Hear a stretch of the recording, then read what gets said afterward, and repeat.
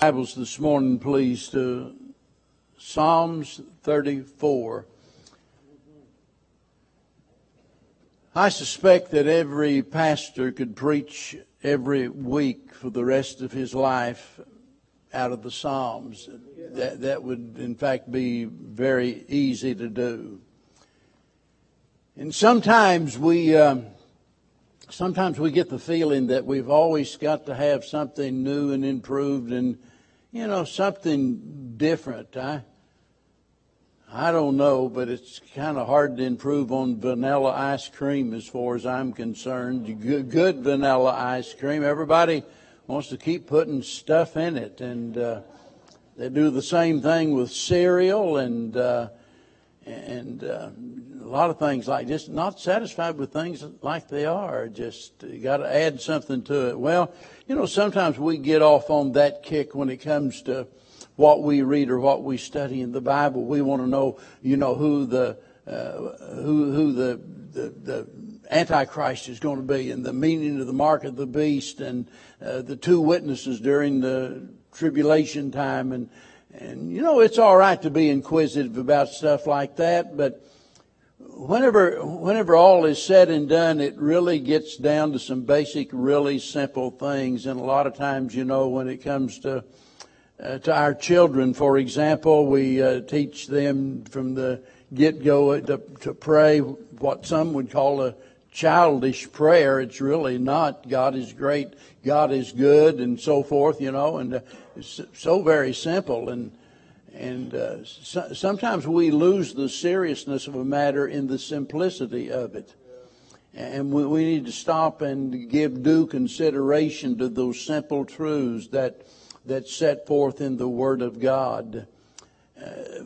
For example, sometimes we sing, God is good, the little chorus, God is good. And somebody will say, all of the time. We like to sing that around here, and for good reason. But let me tell you this morning, not everybody believes that. I know you do, we do, and we should. But there are some people that believe that, if God really does exist, He must be a monster or some kind of a cruel master. And they say that because, for one thing, that they really don't know any better from the standpoint of they've never been taught. They don't know anything about the Bible. Plus, they've had some bad experiences that's left them bitter. And they get hurt. And instead of turning to God in their pain, they reject Him. They turn away from God. I make a statement, sometimes it says God either causes or allows everything that happens, which is true. Nothing happens without God allowing it to happen. Doesn't mean everything's good. It just means that God allows everything to happen. And that's confusing to them. They wonder how in the world could a God of love allow sin? How could God allow suffering? And mark it down, even as I'm speaking to you here this morning, there are those that are in great pain, those that are hurting beyond what any words can possibly explain. They want an explanation. Why? That's what they're asking over and over. Why this? Why me? Why now? Why? God? And God isn't talking. God doesn't owe us an explanation for everything He does. But we want to know why, you see. Now, we Christians understand, of course, that at the root of their problem is they don't know God like we do. They don't know God, and they don't know about God. And that's no real excuse, because they could know Him, but that's part of the reason. They don't know anything about God. And we really can't expect them to look at things in the same way that we do. So that's their excuse. They don't know God, don't know anything about God. But here's a question for you. What's your excuse? Now I say that, I think, for a good reason, because of the fact that even those who believe in God, those that, that you believe that God couldn't make a mistake, God wouldn't do anything that's wrong, you acknowledge all of that.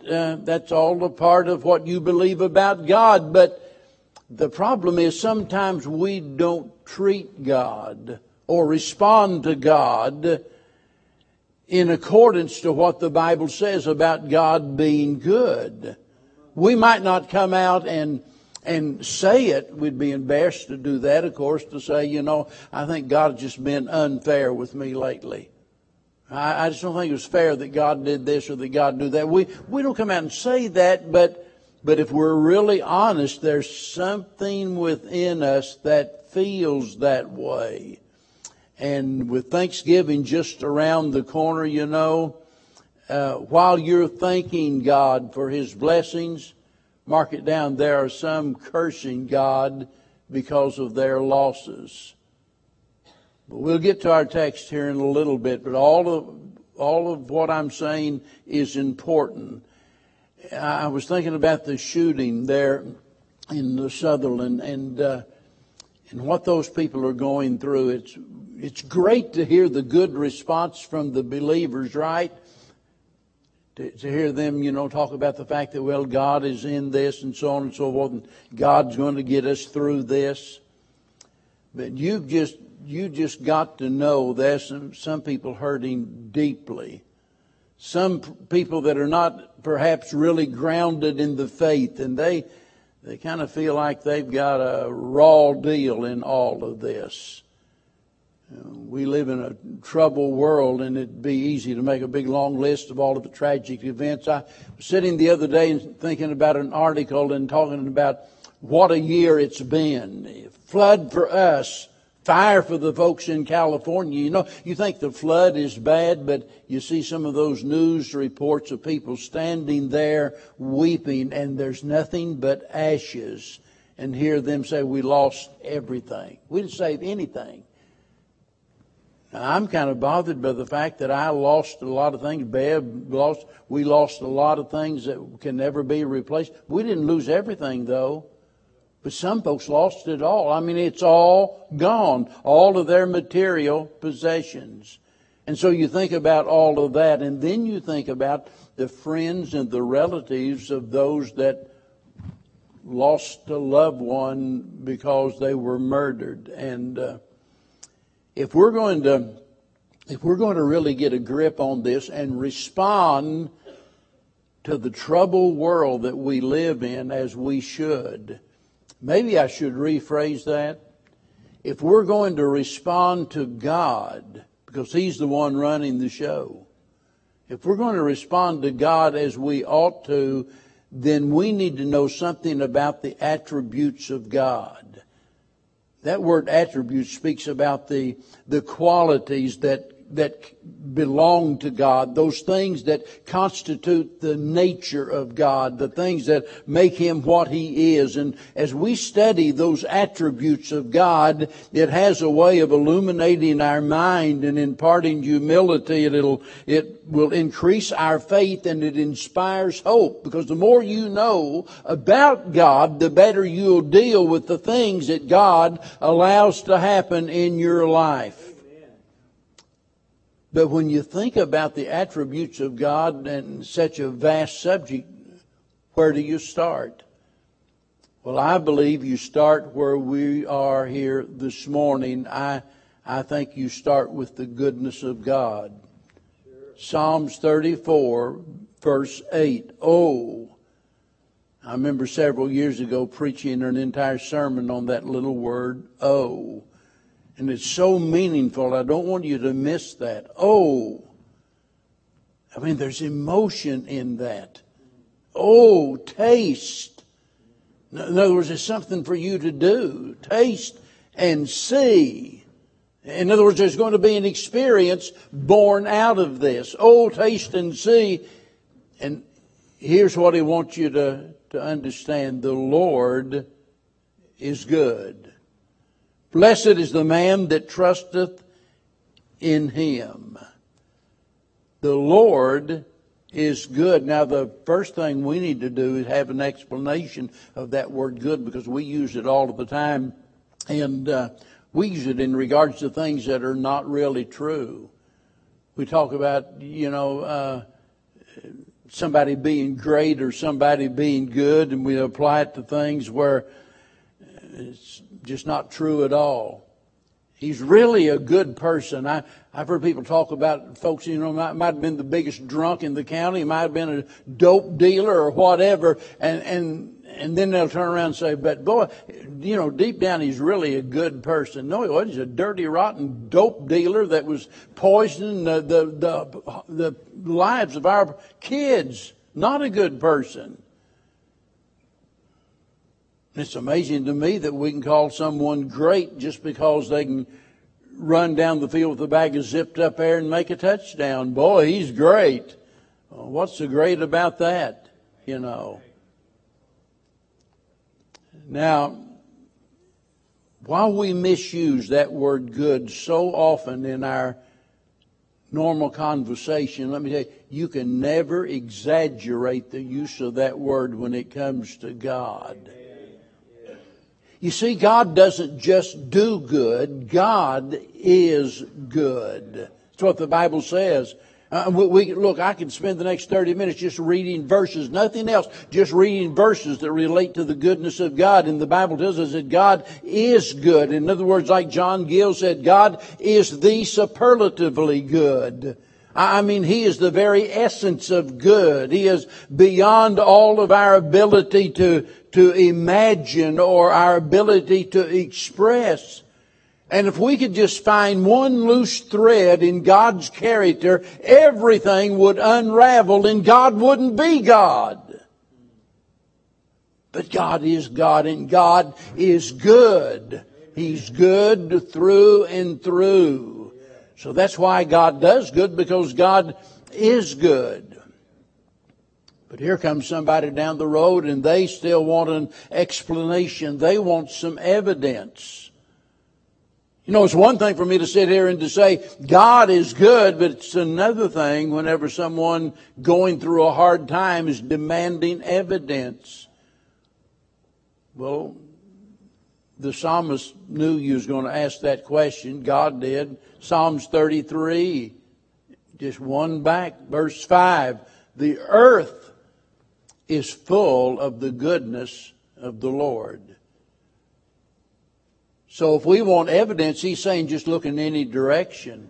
The whole earth is full of the goodness of the Lord. We see God's goodness, for example, in creation. Have you ever thought about the intricate balance of creation? I'm certainly no expert, but it's mind-boggling whenever you think about it. If the earth was 9,500 miles in diameter instead of the 8,000 miles in diameter, it would double the weight of air, and the whole earth would be covered with water, the scientists say. How about that? We think about the sun and the moon and the stars and all of them in their course. And we think about how dependent our planet Earth is upon what's going on up there. God could just, with His mighty hand, shove the sun down a little bit toward us and burn us to a crisp. God could just withdraw the sun a bit from the earth and we'd be a big snowball, just a ball of ice, you see. But God has all of that under control. Think about the seasons and everything, all of the little minor details that generally we don't pay any attention to. All of those are expressions of God's goodness in taking care of us. But it doesn't end there. The whole earth is full of His goodness. We see it in creation, but we see it in communication also. The writer over in Hebrews chapter 6 speaks about the good Word of God. Amen. The good Word of God.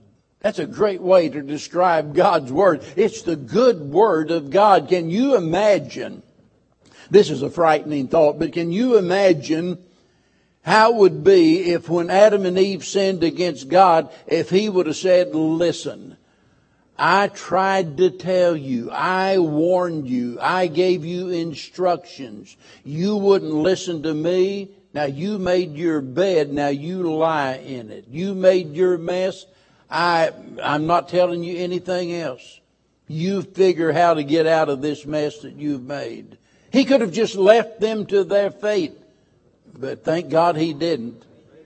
Amen. I mean, they were so fearful, they tried to hide from God. And the voice of God came in the garden and said, Adam, where art thou? You see, God wasn't through with mankind. And God continued to communicate, and He has down through the ages, and we have here in our hand communication from God right here. Here it is. You want to hear the voice of God? Read the Bible out loud, if you please. Just read it. That's it. It's the voice of God communicating with us. And in that we see the goodness of God. We see the goodness of God also whenever it comes to God's care for man. In Psalms 145 verse 9 it says, the Lord is good to all. Now, isn't that amazing? It's amazing that God would be good to anyone, right? Because the Bible says there is none good. You know, you've heard people say, well, why in the world would God allow bad things to happen to good people? Because there's no good people. Right. The Bible says we've all sinned and come short of the glory of God. There's none that's good. Not even one. None of us are good in and of ourselves. But notice it says the Lord is good to all. It would be really amazing if, some of us, if we were good enough that we earned God's goodness, but God's good to all. Wait, that just pretty well covers it all, right? I mean, amen. It doesn't make any difference who you are or what you've done. I think about what Abraham said concerning the rich man that was in hell. You remember that? And he said, thou in thy lifetime receivest thou thy good things. Well, here's a guy that didn't care about anything. I mean, the old beggar's laying out there at his gate. He didn't care about that beggar. That poor old beggar, he would have eaten the crumbs left over from the dogs. He didn't care anything about that man. But he lived in a mansion. He had all of the fine things of life. You see, God was good to him.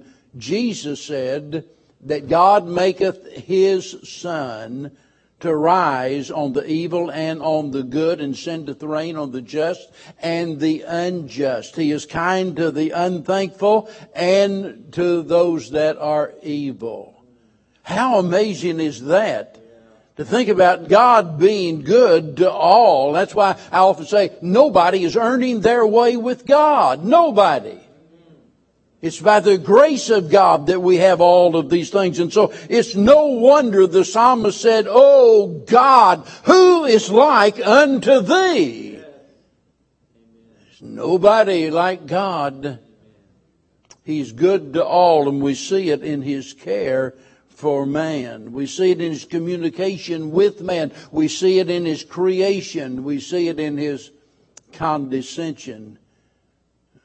For you young people, that simply means Him coming down. He condescended. He came down. Like Squire Parsons says, He came to me. Wow. The psalmist says that he looked down from heaven. Isn't that great to think he would look down? And he saw the sons of men. He looked down and he saw us as we are in our sinful state.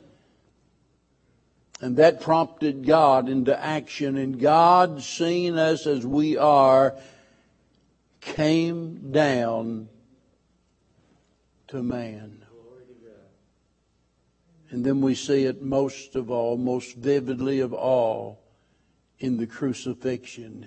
He was born to die. He condescended to man in order to be crucified for man. You see, He was made flesh and blood that He might shed His blood. He gave His life that we might have life. And the shedding of His blood is the ultimate expression of God's goodness toward man. Everybody here knows John 3:16. You ought to know 1 John 3:16. Says, hereby perceive we the love of God. In other words, this is the way we see it. This is the evidence of it. This is how we understand. Hereby perceive we the love of God in that He laid down His life for us. Wow. Don't ever accuse God of being unfair. Don't ever accuse God of not doing good. He paid the ultimate price for our sins. So there's plenty of evidence. Then there's something else we need to consider as we think about the goodness of God. Not only the explanation of it and the evidence for it, but we need to think about the effects of God's goodness. You know, it's wonderful to be able to sit here this morning and to proclaim God's goodness. That's a wonderful thing. But it's another thing to talk about it in a personal sense. What does it mean to us? What are the effects of God being so good? Well, the most obvious, of course, is salvation. None of us would be saved were it not for God's goodness. It's a great verse in Romans chapter 2 and verse number 4 that says the goodness of God leads us to repentance. Now, Paul was writing to a people, and I want you to get this, he was writing to a people that did not understand. They supposed that the manifestations of God's goodness toward them, after all, they could not deny the fact that God was good. Like Jesus said, He's good to the evil and to the just and the unjust alike. And so they couldn't deny that. But they took the goodness of God as a manifestation or a sign of God's approval in their life. Well, God really couldn't be all that upset with me. I must not be too bad. I must not be such a terrible sinner because just look how good God's been toward me. And Paul is writing this in order to help them understand that God's goodness toward you is for the purpose of leading you to repentance. It's not God putting His stamp of approval upon your rotten conduct. We wonder, why would God be so good to the sinner who denies Him, that rails against Him, that leads others astray? How could God be good to them? After all, you have some deadly disease running through the veins in your body. You're broke. You've got all kinds of problems, and you love God. They don't have any of those problems whatsoever, but they don't care anything about God. Why would God be good to them? Because God is leading them to repentance. And nobody can ever accuse God of not being good. It's like I've said so many times, it wasn't the power of God that was the deciding factor in whether I trusted Him as my Savior or not. It wasn't the wisdom of God. I could see that looking up in the stars at night. Look into the sky and see those stars. There's got to be a creator. Somebody had to design it. Somebody had to do it. Somebody has to control it. Any nitwit can see that. That's all obvious, right? But it wasn't the overwhelming fact that, wow, God is so powerful or God is so wise, but it was the fact that God is so good that He loved me even while I was yet a sinner. That's it. That's the main effect of God's goodness, is our salvation. But the list, it goes on from there. There's our sanctification. Now, if you're here and you say that's one of those big old words that you preachers use, yeah, but it's really an important word, and it's very simple and easy to understand. It's a word that is associated with the word holy. It means to set apart. It's a word that we would use in describing something that has been consecrated or dedicated to a particular use. And you see, the Lord doesn't just save us, that is, deliver our soul from a devil's hell, but the Lord begins a work in us whereby He's changing us. And I'm so glad that when God saved me, He not only kept my soul out of hell, He got me out of the bars. I don't know what it is God needs to get you out of, but I can tell you this, we all need some improvement somewhere, and the means whereby that happens is through God's goodness. That's why Paul said in 2 Corinthians 3:18, as we behold Him in a glass, or we would say a mirror today, as we look at God through the mirror of His Word, we are changed from glory unto glory, even as by His Spirit. And it's because of the working of the Spirit of God in the heart of the child of God that our life is sanctified, that we are changed, and He delivers us from those things that have tortured us throughout our life. But not only that, but He also gives us our supplies. You remember James said that every good and perfect gift comes from where? The Father above. Amen. Every good and perfect gift. You say, I'm so glad that I don't have to worry about whether my needs are going to be supplied. And if you're a Christian, if you're a child of God in the will of God, you don't need to worry about whether your needs will be supplied or not, because I promise you they will. God might not give you everything you want, because we're all a bunch of little spoiled brats. That's pretty true of all of us. You might not like that, but that's true, especially Christians born and raised in America, where we've got all of this stuff that we come to expect. Boy, the government owes us and God owes us. And if we had to live like a good portion of the world, we'd think different. Been so spoiled, but mark it down. If you're a child of God in the will of God, He will supply whatever you need. But my God, Paul said, shall supply all your need. Go ahead and say it. Who said that? Go on. I want you to finish it. In glory. Amen. Hey, boy. Notice he didn't say out of His riches, like they might be lessened,